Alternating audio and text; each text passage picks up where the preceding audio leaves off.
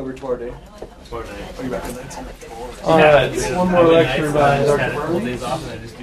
So I'm going to talk to you about particular tricks you can use with antibiotics in ED patients. So this is also on the iTunes U, but mainly the second part, because I decided to talk in the very first part of this for a few minutes about why you shouldn't use antibiotics. Then later it's going to be the old talk about what you can do with antibiotics to get you out of a jam, or how you can use antibiotics you don't read about in the books, that you can do it different ways. That's the main thing of this lecture. But first I want to talk about antimicrobial stewardship,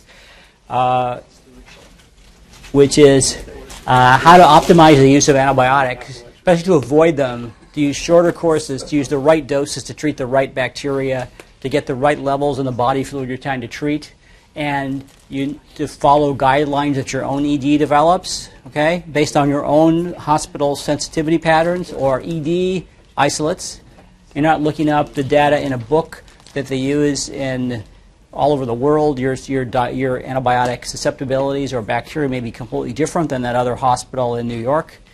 You do surveillance on you. The lab does surveillance and reports back to your department about your susceptibilities of MRSA or pneumococcus or E. coli. You know how much is resistant to cefazolin or Keflex, that kind of thing. You educate your providers about the effective use of antibiotics, and you then reevaluate after you do a change in a policy to see if you're improving care and limiting the use of antibiotics.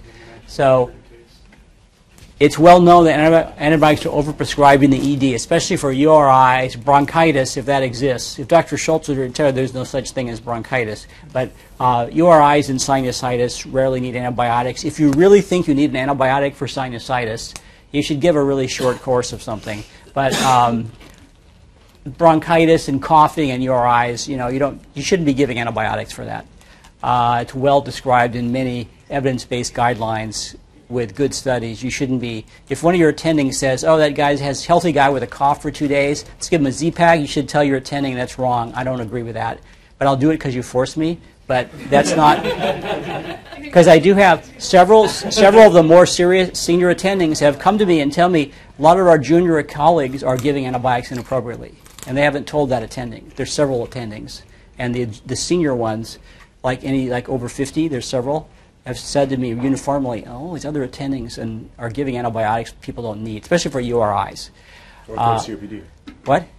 That's different. That's not a URI. Oh, well, okay, whatever. Okay, bronchitis is acute bronchitis. That's usually viral, right?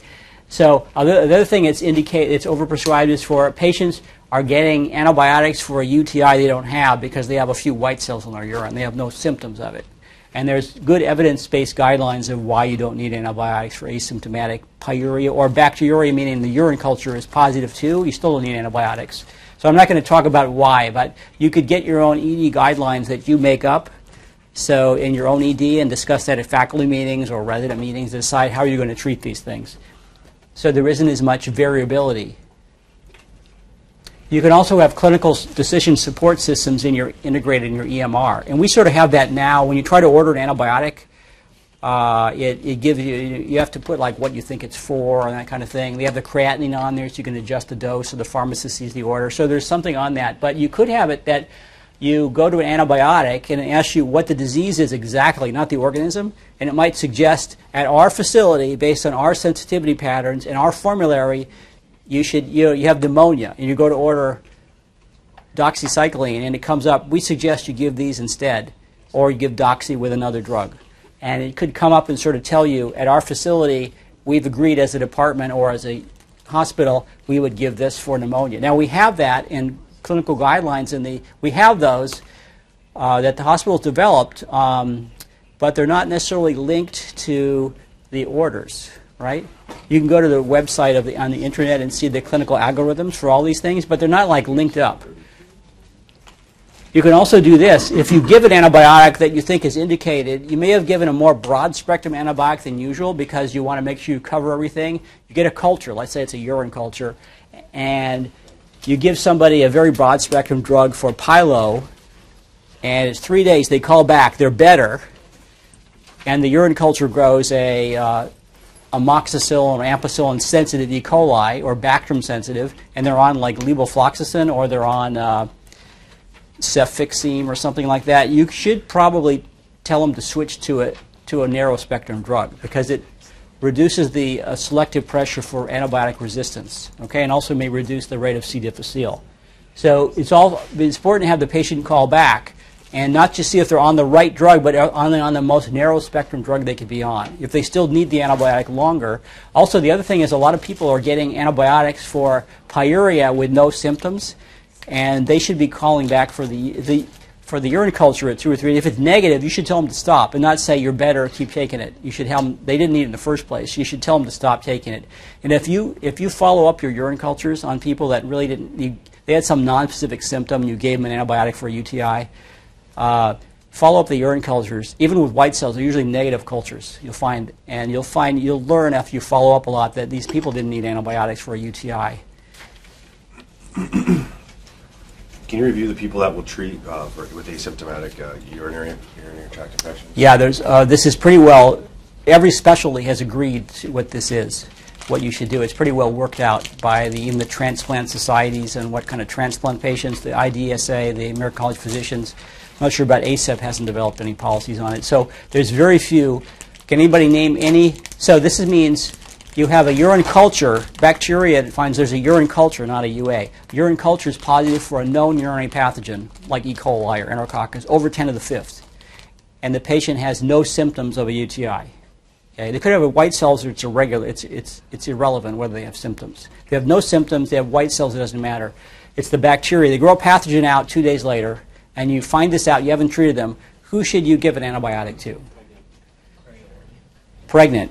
But the guidelines say that you might consider getting another urine, if you're the OB doctor, get another culture in a week before you treat them. If it's the same organism to treat them, that's actually in the guidelines. You could treat them. I would probably treat the patient with an antibiotic if the urine culture, if they're pregnant. But you shouldn't treat them before. If they have no symptoms, you shouldn't treat them based on the UA, because you'll find most of those cultures are negative, and they just have little vaginitis maybe causing their pyuria. So that's one, pregnant, but that's based on the urine culture I'm talking about here. So what's the other category? What's the other people you give it to? What about diabetics? Never.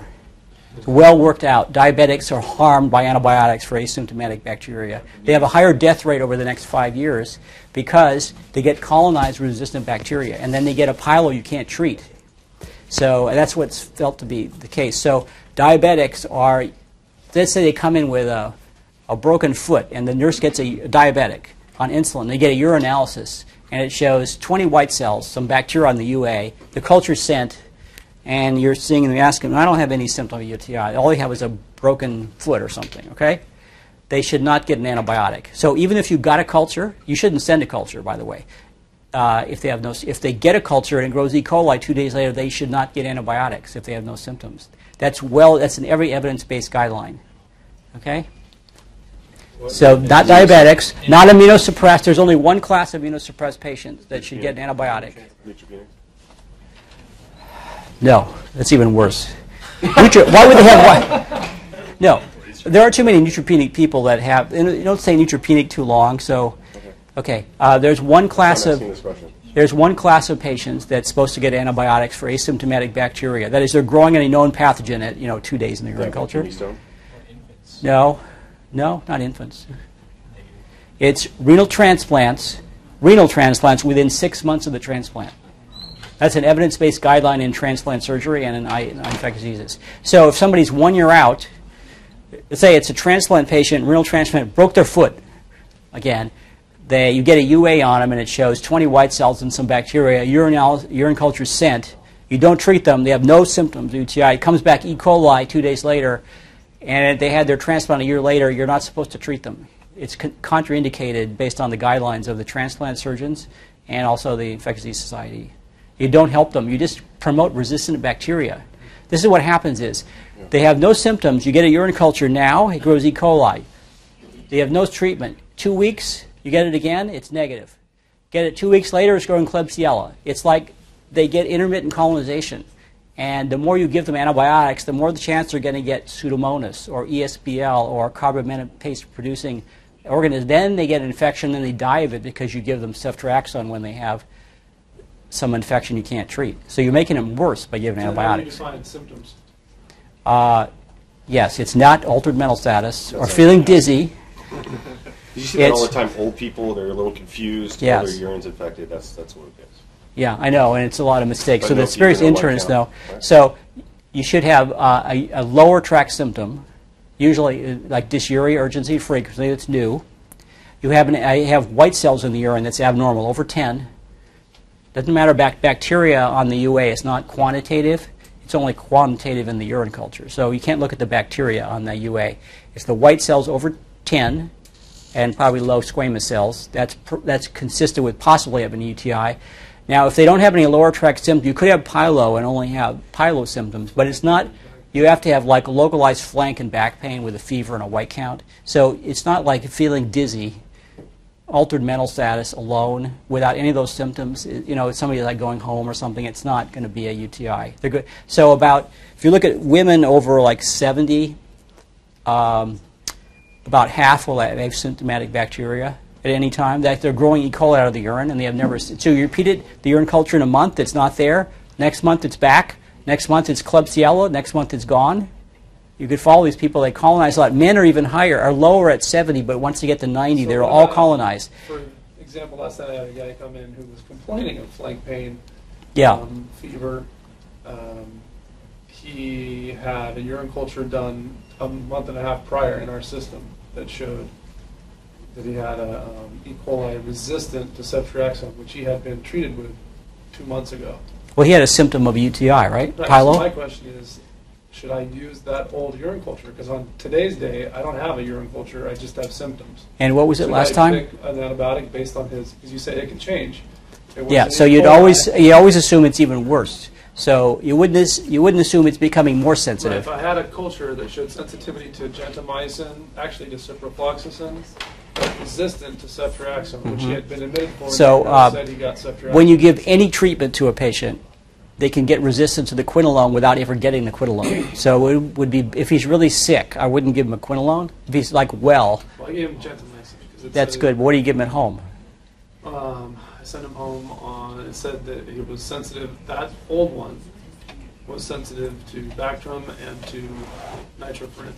Yeah, so Bactrim would be a good drug to give. It doesn't usually induce resistance. So most of our bugs aren't sensitive to it, or about 60% are. But so if you had a sensitive, it'd probably still be sensitive to Bactrim. It's the same one. Nitrofurantoin is not a good drug for any upper tract infection. But you said that So- his culture could have been changing. So It could have I been. don't know So until the new if one he's sick does. enough to be, gentamicin is a good drug. It actually stays in the urine for days, even though it's in the blood for hours. So you'd have him call back in 2 days for the culture result. So that wouldn't be bad if you gave him ceftriaxone or gentamicin, which are rather long-acting. Or, I mean, if you thought hadn't been on it, you could also. He had been resistant to ceftriaxone. Yeah, so I you don't have gave much him- choice of other long-acting drugs besides aminoglycosides. So it's hard to tell the right answer, but I would tend to stay away from the quinolones if he's had an antibiotic before. So there aren't any other reasons to get. The only other reason to get an antibiotic for to prevent upper tract infection is a procedure. If you have a urologic procedure that violates the mucous membrane. So this could be. Sometimes the urologist will tell you, they come in and do a procedure on a patient, they put a difficult Foley in, they take one out and they put it's difficult to get one in. They'll tell you to give somebody an antibiotic for like 3 days. Yeah, they always say cipro. Yeah, well, that's a known reason to give an antibiotic. You can get pyelonephritis later. So they're probably having asymptomatic colonization. Actually, they probably already have it if they had a catheter in. And now when you're manipulating the urinary tract, you can promote bacteremia. So that's what they're doing. So Cipro, it's probably adequate, but there's a lot of resistance. And so you could make a case for giving something different if you wanted to, like Ceftonir or something. That's the other indication, is you're manipulating the urinary tract, and you give an antibiotic after that to prevent it. So those are only 3 indications. It's pretty well recognized. So now so the other thing you can do is shorten the duration of therapy. And when we had our other lecture showing about the short course treatment mentioned for cellulitis and MRSA abscesses, 3 to 5 days of Bactrim. Shouldn't be giving people long courses. If they're healthy, their immune system can fight off the infection. You need to help their body work for just a few days and give them an antibiotic. So with cellulitis, for average cellulitis patient, I think if it's not immunosuppressed, 5 days is fine, even if it's strep. probably more than 3 if it's cellulite. 5, 7 at the most, but not 10 or 14. It's all arbitrary how people pick those. It's like what he said earlier. It's the number of fingers on your hand, the number of fingers and toes together, or the number of days in a month, or it's the number of days in a week. That's how they picked it. It's empiric. There's no particular reason for that. And so the shorter course you give, the less chance you have of selecting a resistant organism, and also the less chance of getting C. difficile.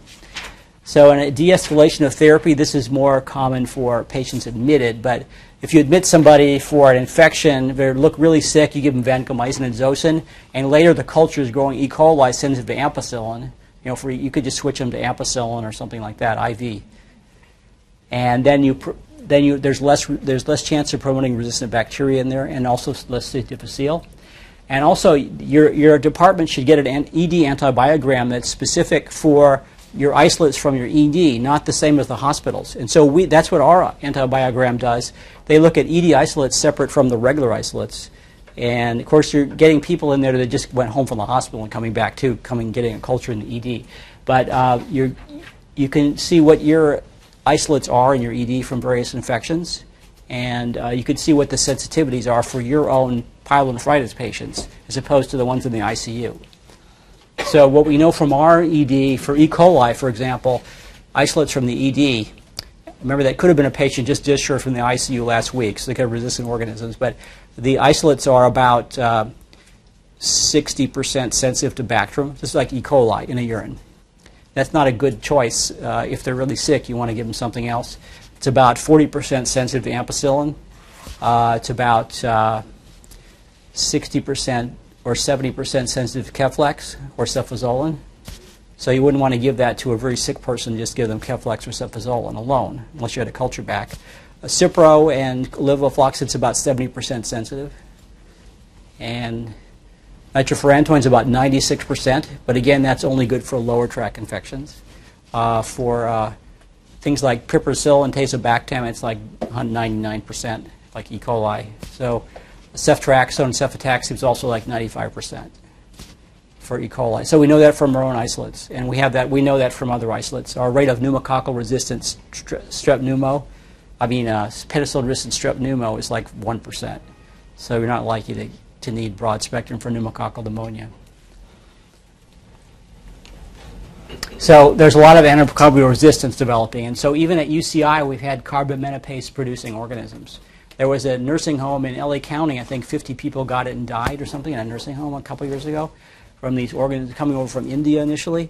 And so there's bacteria they can't be treated with any antibiotic, except maybe combinations of 3 tigacycline and 3 others, like colistin or something. So the more you give antibiotics for people that don't need it, the more likely the patients are to get resistant bacteria. They get colonized with them first, and then they get an infection later. And ESBL, you've probably all seen those. You need ertapenem or meropenem for.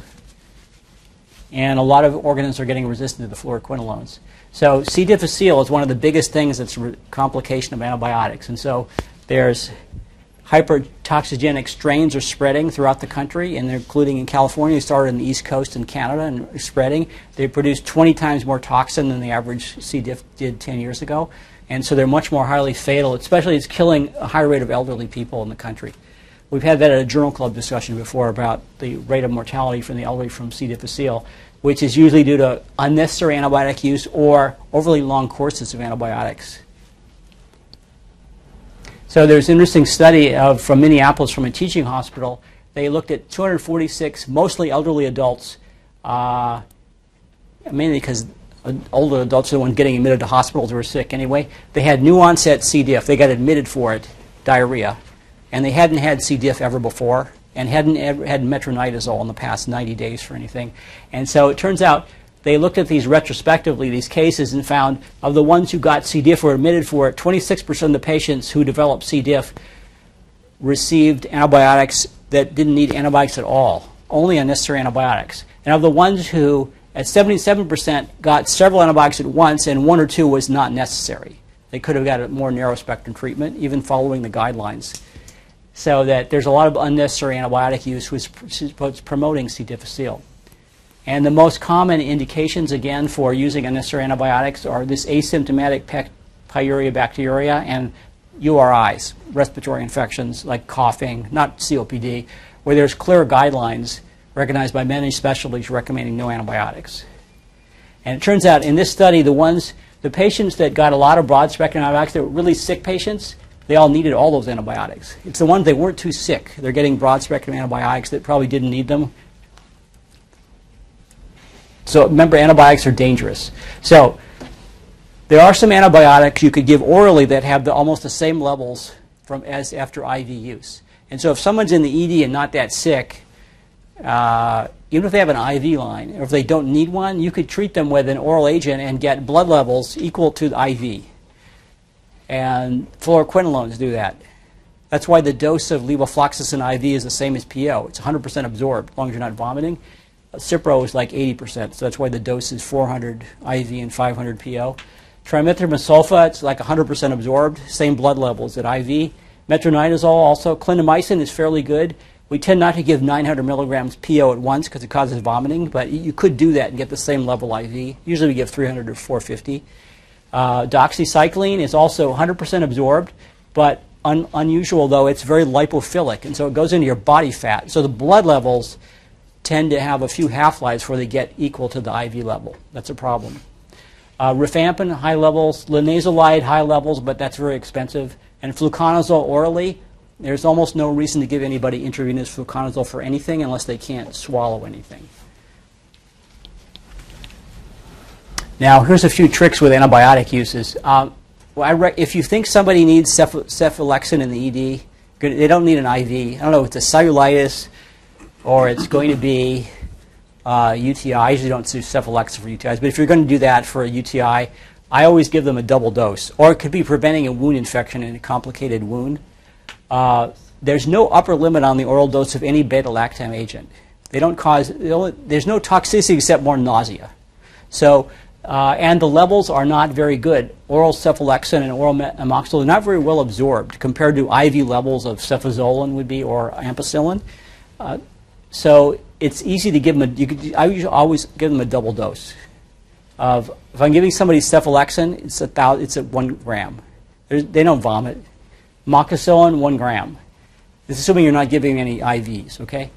If you want to give somebody high-dose Augmentin, you might have a bite wound that's infected, you're not giving an IV line. You should always give them an extra dose of amoxicillin. Because if you give them more clavulinate, it doesn't kill the bacteria anymore, it just causes lots of vomiting. And so you can mix an Augmentin with an amoxicillin. And you get very high levels of amoxicillin with the same level of clavulinate. You get extra killing of your bacteria.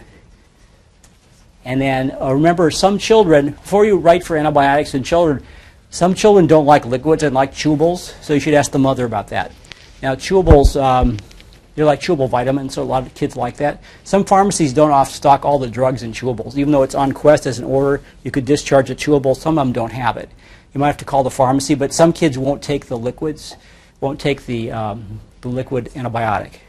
There's some tricks. If you've had kids, like you don't like to take liquid antibiotics, there's some tricks on how to get them to take the antibiotics. Might not have on another slide, actually. No, it's not. Well, I'm going to skip that for a second. Also, let's say you have somebody that needs a parental antibiotic. You give some IM, mainly cefazolin, ceftriaxone, and aminoglycan. They could all give them IM and have the same blood level IV. And so if they have pyelo and they don't have an IV line or you can't get one, and you look like they're going to go home, as long as you have a urine culture, you don't even need a blood culture for pyelo that's going home. You have a urine culture, you could give them a shot of one of those, and I would prefer ceftriaxone or aminoglycosides because they last a long time. So it turns out that, of course, the ceftriaxone is like 24 hours, while the half-life is like 6 hours, so it's in your blood for 24, and it's in your urine for maybe 36 or 48, actually. It turns out the aminoglycosides, they have a half-life of like 5 hours. They stay in your blood level. Blood stays pretty high for like 12 hours, but it stays in the urine for about a week. And so it's possible you could cure a lower tract UTI with 1 dose of gentamicin, 40 milligrams IM. So because it stays in your urine like 1,000 times the blood. Also, doxycycline is very soluble in lipids. And so when you give somebody 100 milligrams, the blood level is very low until you give several doses. And so many people recommend always give a loading dose of 200. Oh, there's more vomiting, so you might have them take it with food. I thought the Gent was like 4 to 6 mg per kg. You said 40 milligrams? 40 milligrams total. No. So because so if you have, let's say you have cystitis, and a 20-year-old girl says, I refuse to take pills, or I have no money, or I refuse to take any pills for this cystitis. They don't. So you usually give them 3 days of an antibiotic, right? What would you give for 3 days for cystitis? Orally. Cipro? Bactrim. Or Cipro. Anything else? Yeah. Yeah, so those are the only 2 classes you can give for 3 days. All the others are 5 to 7. Remember, nitrofurantoin is 5 to 7. Augmentin and Keflex are 5 to 7 for cystitis. The 3 days only applies to quinolones or Bactrim. It has to do with the way the antibiotic works to kill bacteria. But you could give that girl, 20-year-old who won't take antibiotics, 40 milligrams of gentamicin IM, really low dose. The concentration in the urine is like hundreds of times higher than the MIC of the E. coli, and it stays there for a week. What about for Pilo? Yeah, so 1 dose probably won't cure you, but you could give a dose of like 120, 160 milligrams. 2 or 3. Either 4 to 6 mg per kg. You could do that as a once a day and discharge them, and they'll have effective blood levels for 24 hours and urine levels for probably 2 days. Because you have to worry about renal failure, right? So you want to give us 1 dose tends not to cause renal failure. So do you do 4 or 6 mg per kg when you're doing I usually choose about 4. But when you try to order 5 to 7, the pharmacists give you a hard time. But also, gentamicin and tobramycin, the concentration is about 40 milligrams per ml. So if you're trying an IM, I'm talking about IM shots here. Yeah. Once you get over 120 milligrams, you're giving 3 mLs for that. It's hard to give a shot bigger than that. It hurts too much. So if I'm giving IM, I usually give 120 because that's about the biggest amount of volume you could give IM. So it's sort of a low volume. So I might give a patient 120 milligrams of gentamicin or Tobra. Yeah, you could, or 2 shots, or 1 shot of it is probably okay, followed by a prescription for some other drug, and have them call back in 2 days, knowing the gentamicin is probably in their urine for several days longer. You don't like Keflex, so will you use Omnicef? Yeah, usually Omnicef, but it might be overkill. Dr. Burns? Yeah. Going the opposite, if you have an IV in someone that you've diagnosed with PID and you want to give them a shot of ceftriaxone, typically it'd be 250 IM, can you just give it IV? Yes, you should. Do it as an IV piggyback? Yes, you shouldn't give it IM when you have an IV in. Right.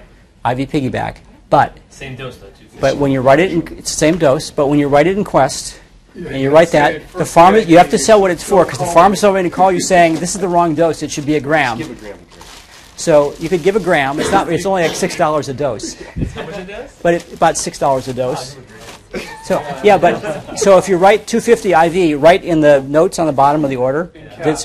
Caps for PID, and then they won't call, or for gonorrhea, and they won't call you. Okay. They'll call you every time saying you have the wrong dose. They did that for me too. Okay, yeah, they'll do it. So don't give somebody an IM shot of antibiotic when they have an IV in. There's no reason for that at any time.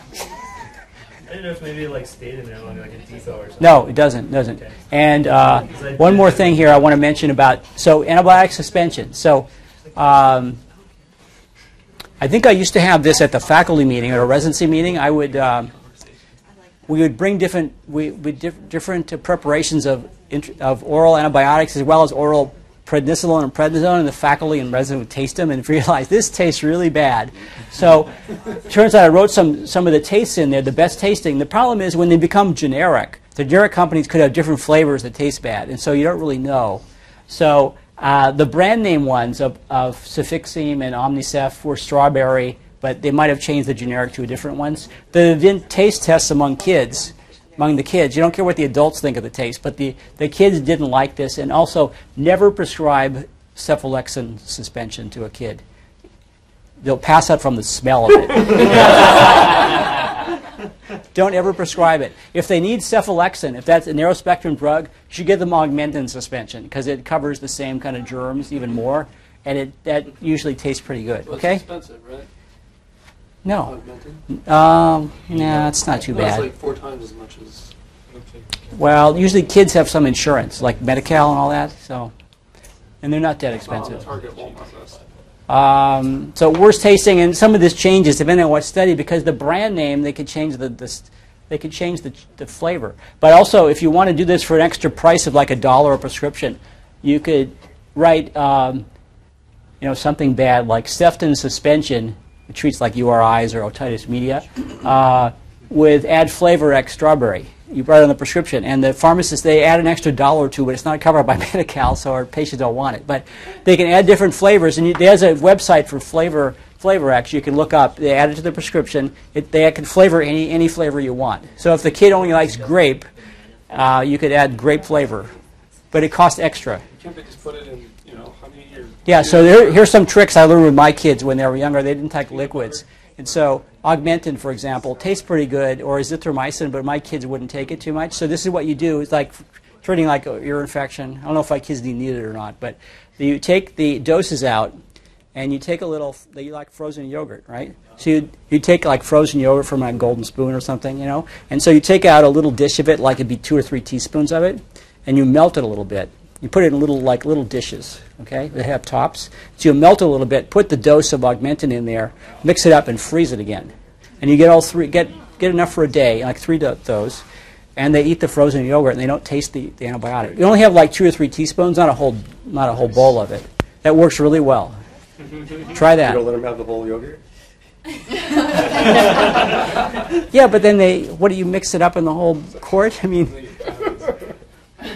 We have enough for like 2 or 3 spoonfuls in one dose, and you mix a dose of like 5 or 7 cc's of Augmentin in there, make it, and then freeze it again in a little dish. You gotta leave them one more. Yeah.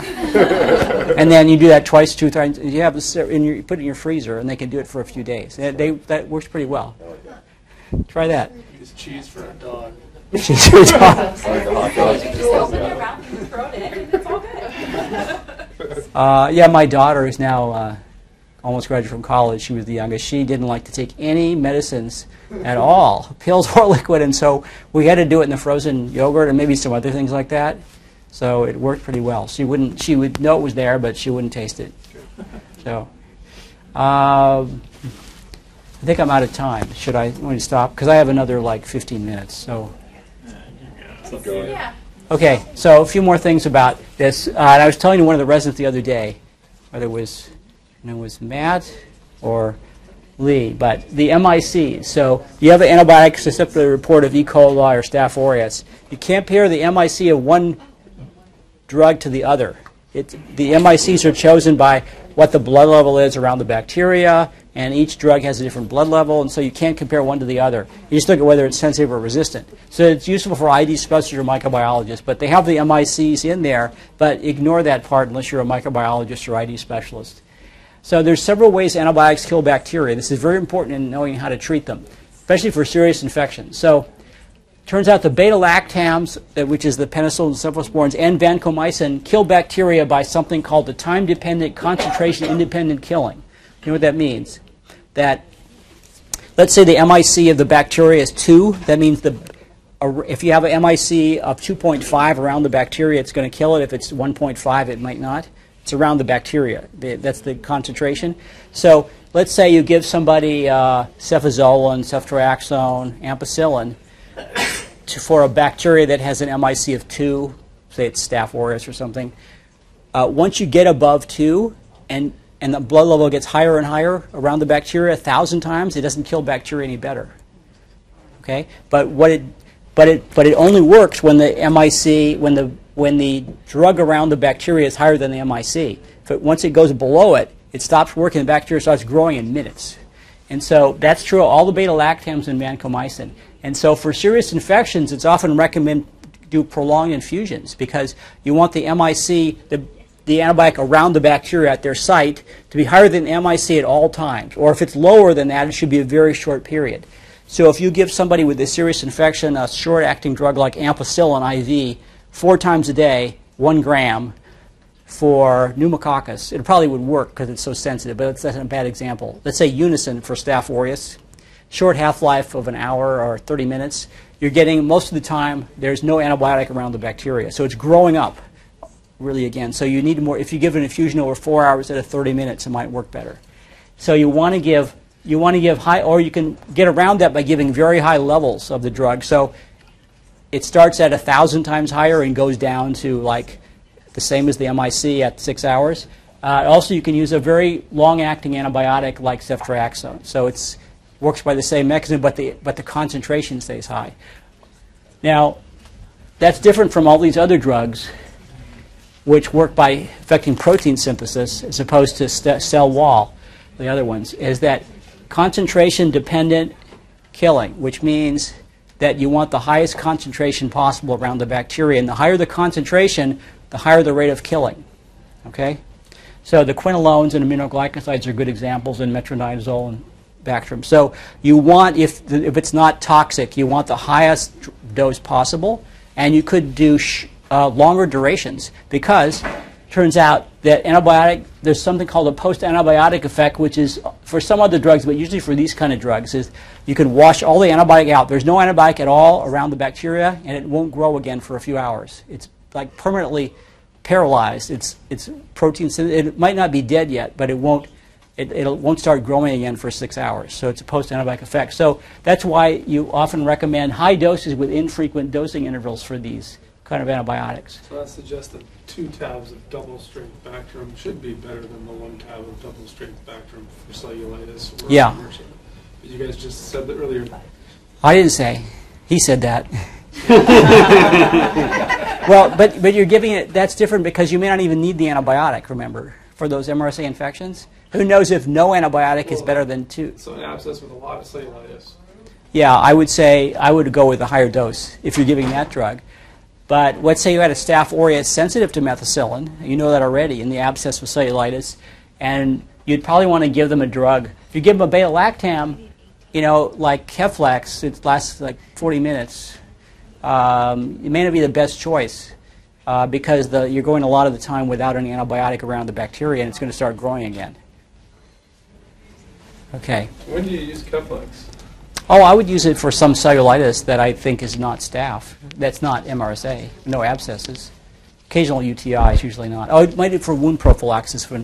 It's not clear whether prophylactic drugs actually prevent infection, but if I want to use it for a contaminated wound that's minor, I might give them a gram of Keflex and then followed by 3 days of it at home. Like how about laceration repair comes back to ED, mild cellulitis? Yeah, I would say that's not likely to be MRSA because remember what he said? Yeah, or even MSSA too, but Keflex would be good. But I would give them a gram in the ED. Dr. Burns? Yeah. When they report sensitivities, why do they even include those numbers? That's what I was just asked. Well, so they have it in their computer for the ID specialists and the microbiologists. What do they mean?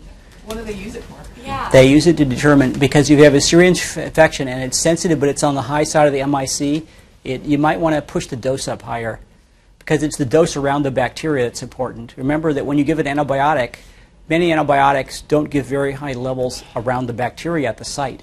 So remember, in the lung tissue and the soft tissues, the tissue levels of those drugs in the lung or the soft tissues are very low. There could be 5% of the blood level. Same with the CSF, 5 or 10%. Urine is different. For most of these are concentrated in the urine. It could be 100 times higher in the urine than the blood. So if someone's really sick with pneumonia or bad cellulitis, you should push up the doses because the drugs you're giving usually, especially the beta-lactam and vancomycin, are giving low levels of like 5% or 10% at the site of infection. Okay. There's something called the eagle effect, named after a Dr. Eagle, not the bird. But what happens in a closed space is like cellulitis or an abscess, not usually blood or urine.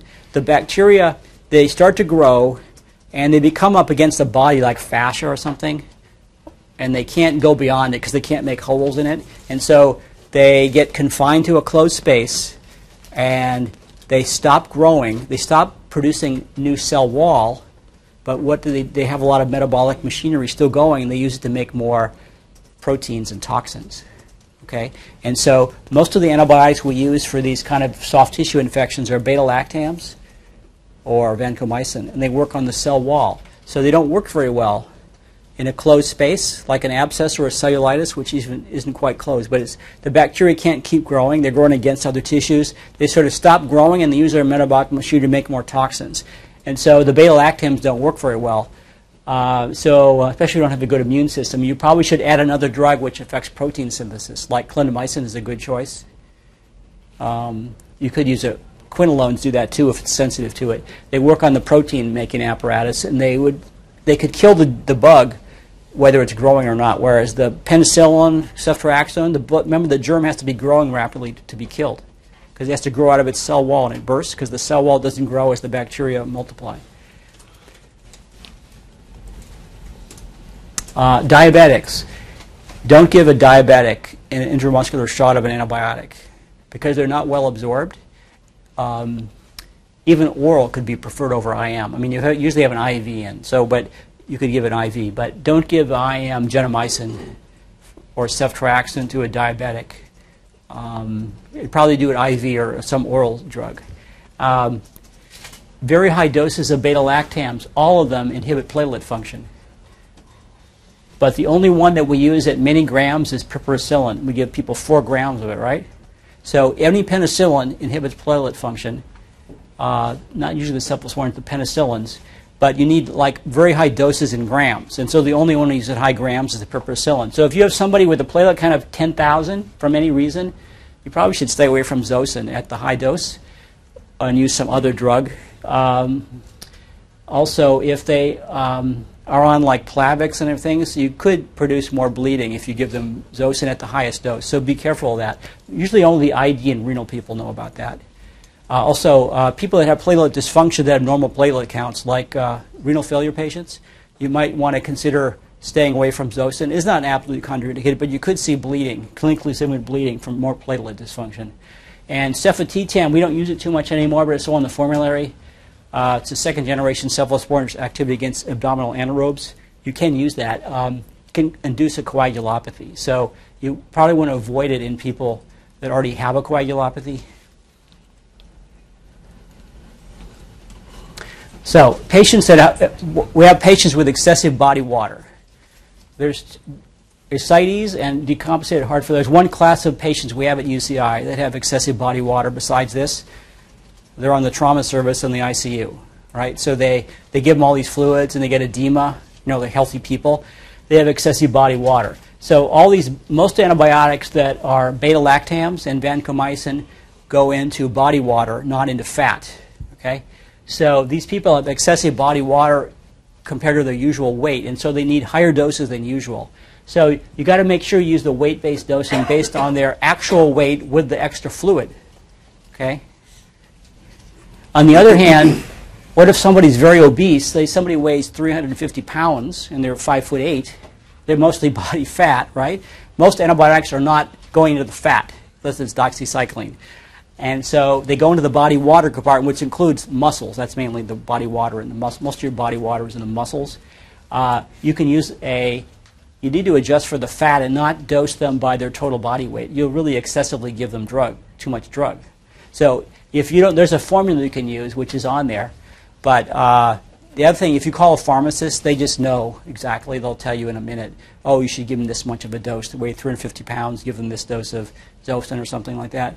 That's true mainly of those beta-lactam agents and aminoglycosides, which go into the body water. Okay. Elderly people, even thin people, they have increased body fat, but they don't look fat. It's like internal fat, and so they need lower doses.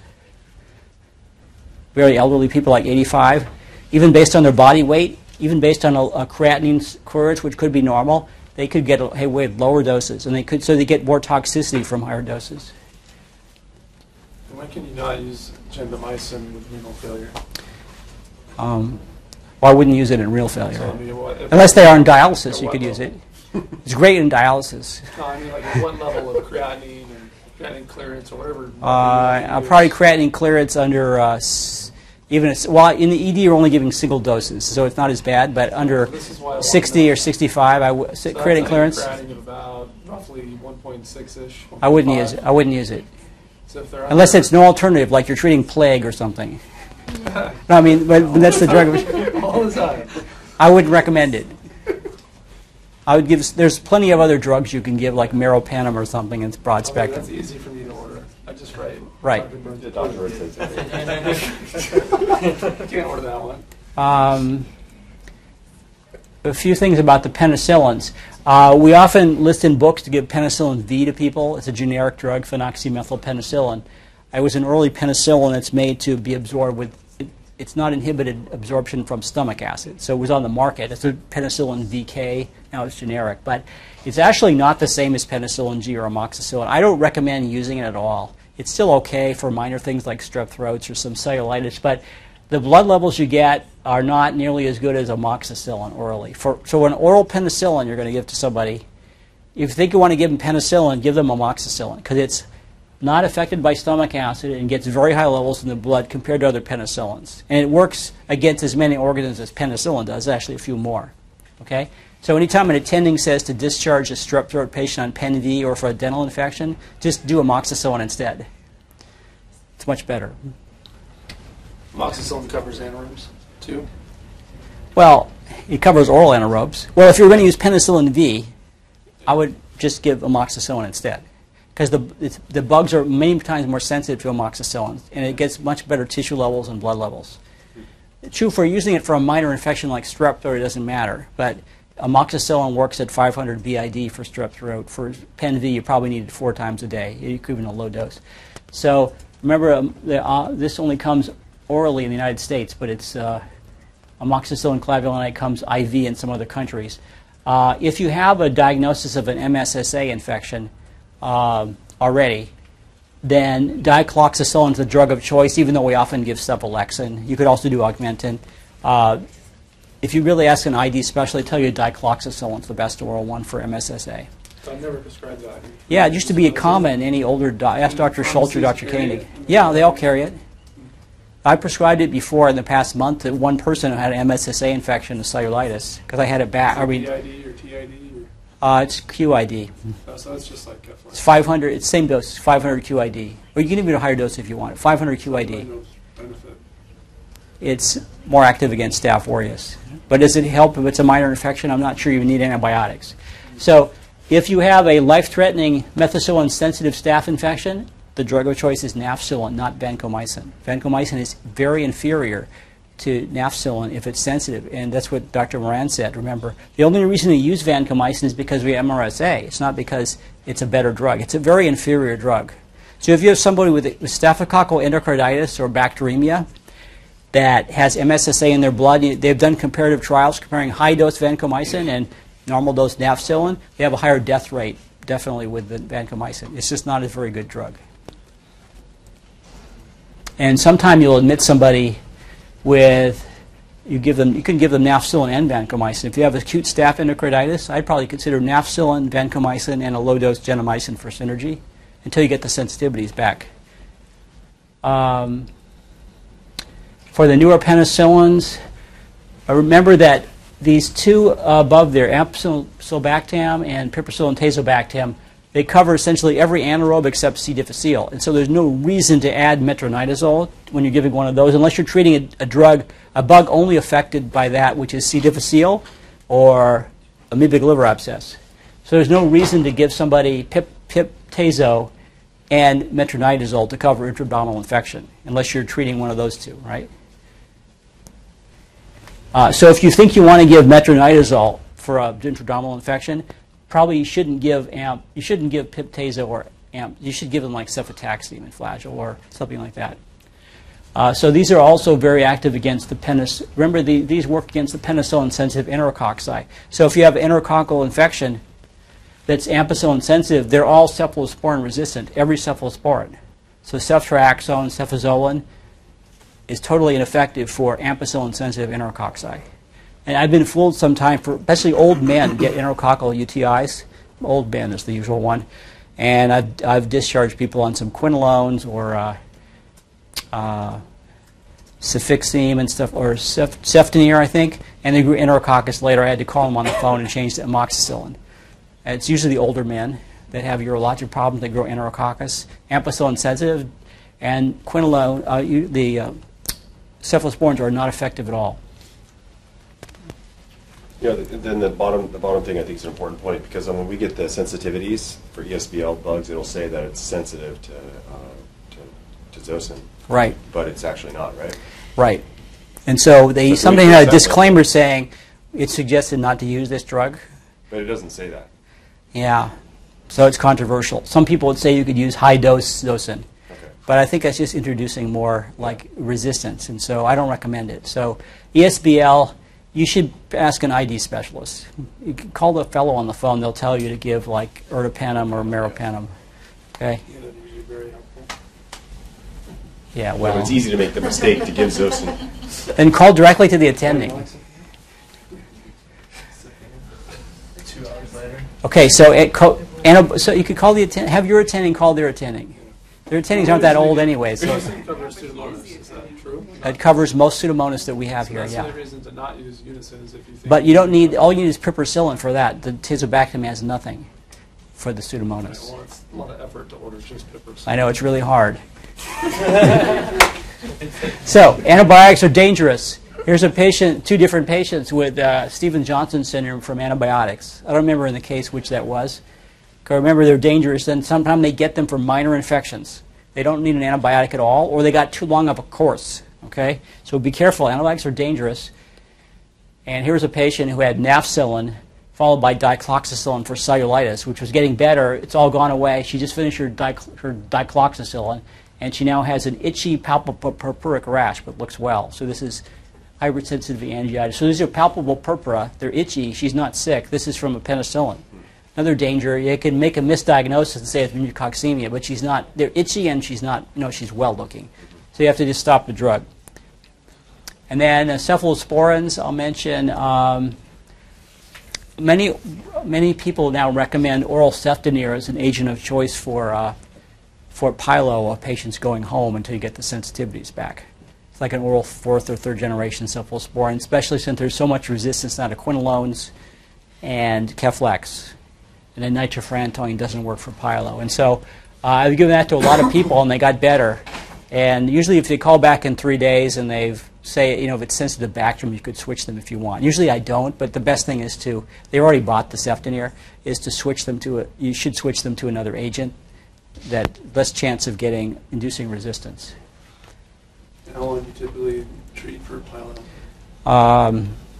Let's say they're not 7 days, not super immunosuppressed. 7 days. Used to be 3 weeks. Carbapenem. So we have Invance or ertapenem on the formulary. You can use it without ID approval as long as for intradermal infection. It's equal to the other formulary thing is cefotaxime and Flagyl, remember? But you have a choice. You could use ertapenem, but you have to check off intradermal infection, and it's pre-approved. For anything else it's not approved, you have to call ID. So I sometimes use it for people. I often use it for people I'm discharging with diverticulitis, because it's a single drug, lasts 24 hours, and it covers anaerobes as well as most of the E. coli. The alternative is to give them ceftriaxone and Flagyl or something in the ED, which are fairly long-acting. But that's approved. You could actually, it's approved for ID for intradermal infection. So you could have the patient who's discharging with diverticulitis and give them a dose of ertapenem, 1 gram IV.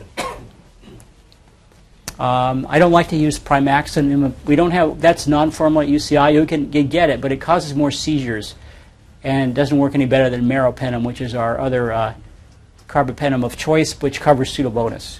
It's very expensive, fairly safe though, and it costs hundreds of dollars a day because you have to give it like every 6 or 8 hours, depending on the renal function. But it's not like dangerous. It doesn't cause much toxicity. It's like a penicillin. And you have to be careful with, what about penicillin allergy with these? There's some cross-reaction, but it's low. So if somebody hasn't had anaphylaxis, you're probably okay. They all work against many different bacteria, including Enterococcus, because it's like a penicillin, and MSSA, and a lot of gram-negatives. But it's active against ESBL, unlike piptazo and the ceftriaxone. And you get very high tissue levels with those drugs.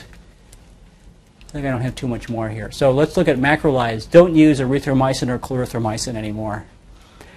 Erythromycin, there's too much resistance, and clarithromycin, unless they have AIDS and they're preventing some weird infection, you're better off giving azithromycin.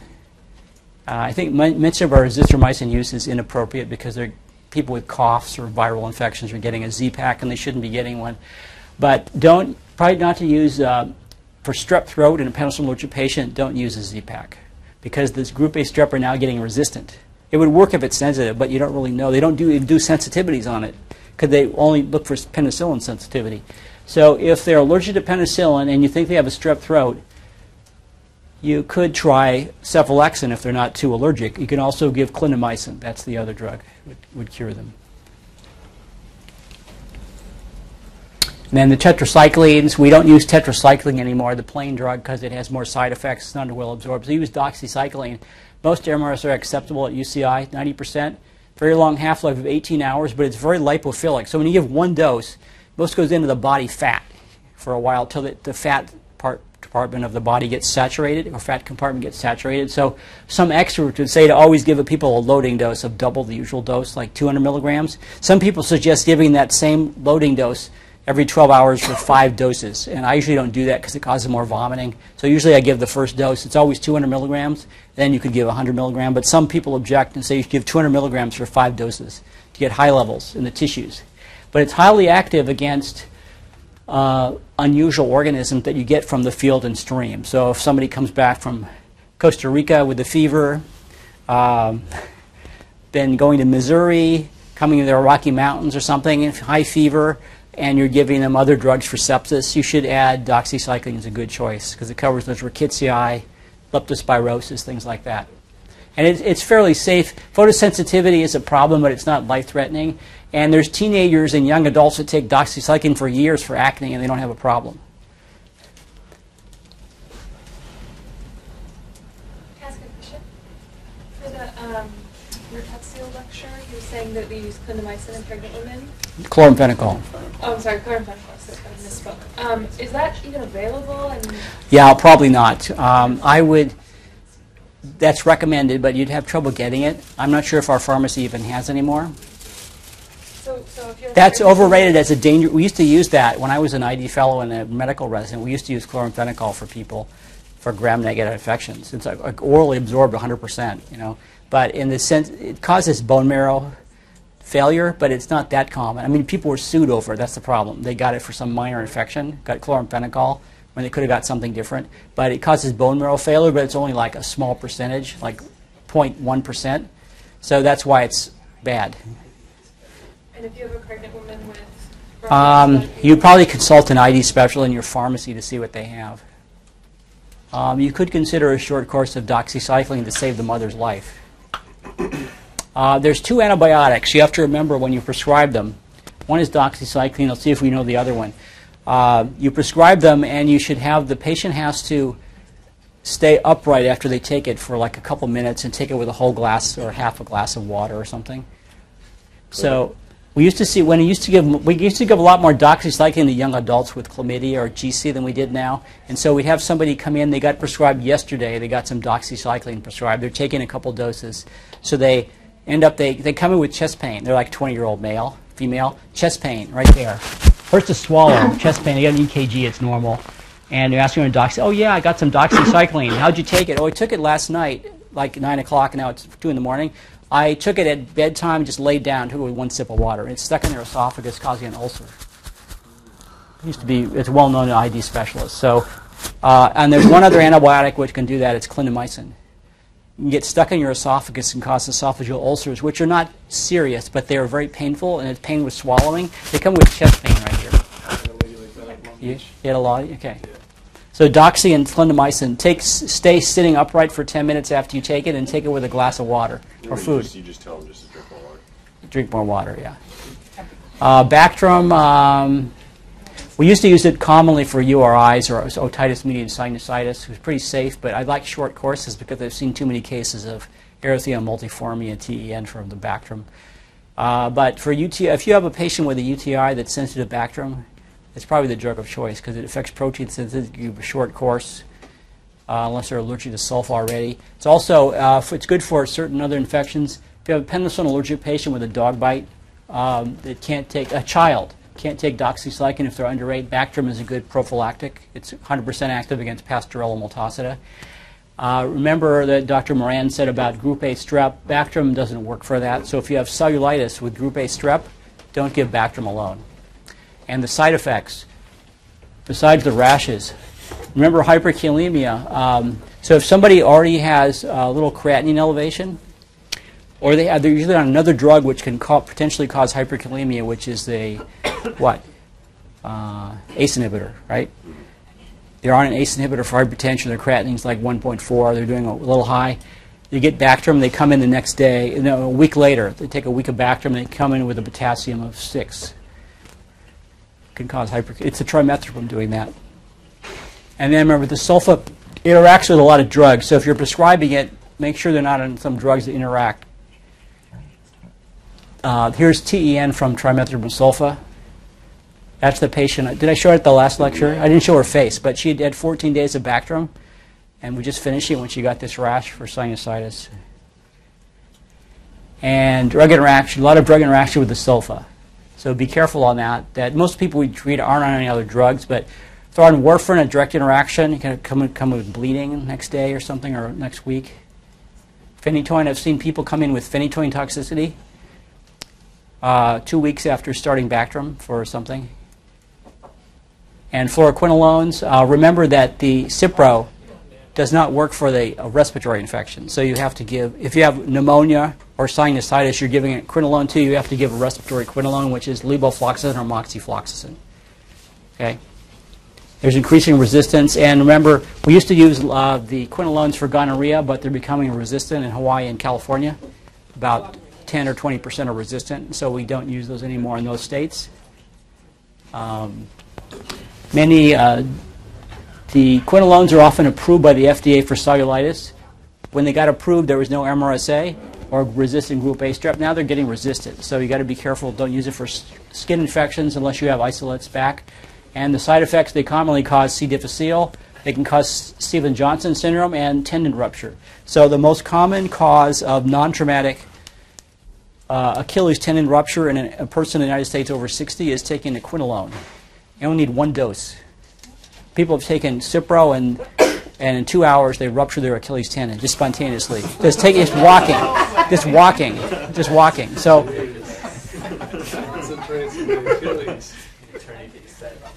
So, be careful. Drug interactions. Again, if you're prescribing a quinolone to people, check the drug interactions. There's lots of them, and you could be making them a lot worse by giving them the quinolone. And aminoglycosides, remember the gentamicin is an I, not a Y. Tobramycin and amikacin. We are getting gentamicin and gentamicin-resistant bacteria here at UCI. And so sometimes what I do now is if I think I'm going to give gentamicin, I give tobramycin instead. They're the same price, the same dose, same half-life, same side effects. Amikacin is the same price also. It's cheap, but it's even more broad spectrum. The doses are completely different for amikacin from gentamicin and tobra. It's like a different kind of a dose, so make sure you look it up. They're all generic, not expensive. IM or IV gives the same levels. Great for UTIs. I thought you said 40 for Gen. Do you do more? What? I thought you said 40 milligrams. Yeah, I'm saying you could do that, but I usually give a higher dose. Oh, okay, gotcha. Yeah. Also, what if you have a patient that has abdominal, like PID or something, allergic to some drugs? If you give them gentamicin, you're probably covering about 95% of their gonorrhea. So it's not really in the books, but it was studied a long time ago. They still use gentamicin, which is cheap in many countries of the world, in Africa and Southeast Asia, for gonorrhea as a single dose. So there's some resistance, but if you can't give ceftriaxone or something like that, then you could, and you could give a gentamicin dose at a high dose, usually high, like 4 or 5 milligrams per kilogram, and cure their gonorrhea or PID. Vancomycin, remember, it's an inferior drug for Staph aureus. We only use it because there's resistance to nafcillin or the other drugs, okay?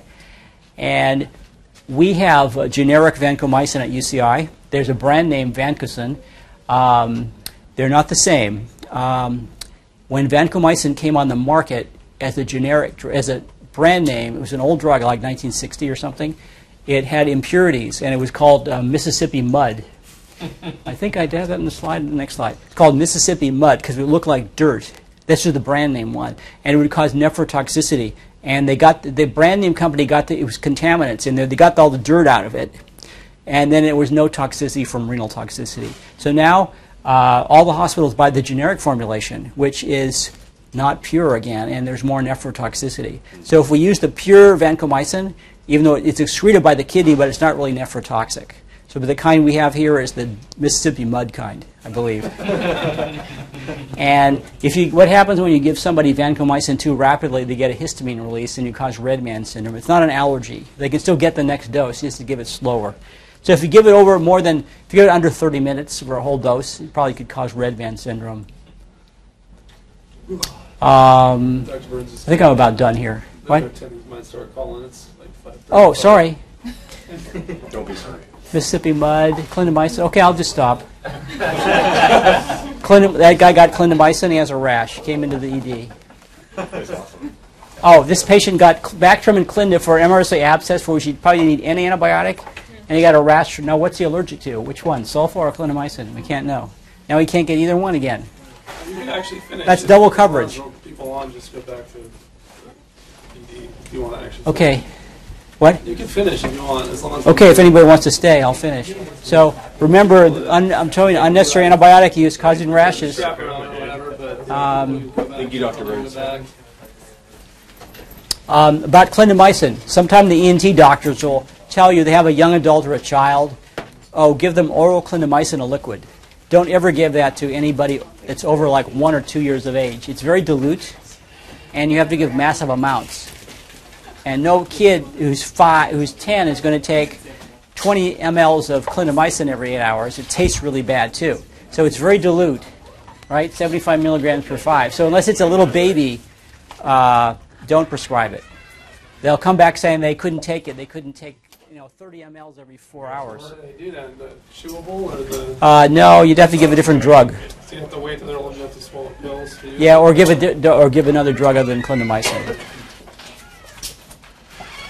Nitrofurantoin, it doesn't work for pyelo. Almost all bugs are sensitive in their urine, but it's good for uncomplicated cystitis only. So if somebody has any symptom of pyelo, you shouldn't use it. Okay? It's okay in pregnancy, is that right? It's okay in pregnancy, but not for pyelo, not for ceftriaxone in the ED. And then They could go home. on and stuff. Yeah, or Keflex you can, but it could be resistant. But that'd be okay to give Keflex, Tyler might get it. Augmentin. The protocol, the UCI, one of the attendings did a study, the definitive study, which is at LA County, USC, to give ceftriaxone daily in the clinic for 3 days, followed by, then you get the sensitivity, then you prescribe Keflex if it's sensitive. It works. They get the first dose in the ED, go to the clinic the next day, or they used to go to the L&D the next day. You get another shot, and they wait till the next day. They come back if they have the sensitivities. They give the oral. If they don't, they give another drug. They give another dose of ceftriaxone. Oral antibiotics. Otic antibiotics. Remember, the quinolones are approved for perforated otitis media as well as otitis externa. So you don't need any. If you have a perforated otitis media, you can see the big pus coming out and you see the hole in the eardrum in a kid. You don't necessarily need any oral antibiotics. You can just give the topical quinolone. It's FDA. The outcome is the same as giving them like oral Augmentin. If it's perforated, it has to be the. It has to be perforated. It has to be perforated to get into the middle ear, though. If it's not perforated, it's not going to work for otitis media. Now that's to do with cortisporin. So cortisporin otic, that's the one that comes in suspension or solution. So the solution has a low pH from acetic acid of 2, pH is 2, to kill fungi. You can't do that for perforated otitis media. So I'd recommend you always prescribe the suspension anyway, which is pH neutralized. So it doesn't kill fungi, but it kills bacteria. The cortisporin isn't necessarily cheaper than the Cipro drops, actually. Cipro's expensive. Like $50. $50, but so is the cortisporin. It is? Yeah. And I'm almost done here. Ophthalmic. Don't prescribe any ophthalmic eye drops for antibiotics to infants. They'll just go all over the face. The parents get in there. So an infant or a very young child, you should give them an antibiotic ointment for the eye. There's many choices there. Bacitracin is preferred over erythromycin, or you can give the bacitracin polymyxin, which adds extra coverage for gram-negatives. But so you don't actually have to get it in the eye. The parent can like pull the eye down, the kid's struggling. You could sort of put it on the eyelashes and it'll melt and go in. Now, for adults, don't like ointments, and so I would recommend for bacterial conjunctivitis in either an old child or a teenager or adult is to use a drop of the best is the generic Polytrim, which is very low cost. It's pretty broad spectrum. It's not for people with corneal, not for people with corneal ulcers where you want to use something else. So our ophthalmologists, they see a corneal ulcer and they want to give them Vigamox or Zymar. Okay, so almost no insurance plan covers that, even Blue Cross. And so in the clinic, though, I think they give out samples or something. So if they really want that, you should order it in the ED. Vigamox, put an order in request. Vigamox, 2 drops in right eye now. They'll deliver the whole bottle, and then the physician dispenses that to the patient. And you can do that legally, but you have to label it like you're a pharmacist. You can just write something out with their name and date and the name of the prescriber and the directions. So then they can just get it, and they just add the whole bottle to the bill anyway. So when you order 2 drops of Vigamox in the right, they're billing the patient's insurance or the patient for the whole bottle anyway. Okay? Or you can just do the Ofloxacin and reciprocal. Yeah, you could probably say you could get away with these other ones. But remember, those are generic, and this one isn't, and so the drug companies are big Does tobramycin detailing. Pseudomonas? Yeah, it does, but it's not as it does. It's pretty well for Pseudomonas, but it's not as good for some other gram positives. So you could probably get away with the other ones, but don't prescribe Vigamox to anybody, even with Blue Cross. Just give them it here, or prescribe one of the other ones: levofloxacin, Cipra, Oflox, or Tobra. Okay. I've had a lot of people come back. Well, not that many, but we wrote for Vigamox because the ophthalmologist said to give it, and they come back for follow-up, and they didn't get it. Too expensive. They didn't tell their doctor. And they're not necessarily worse, but they couldn't get it. They didn't want to pay the $150 for it. And here's a patient who got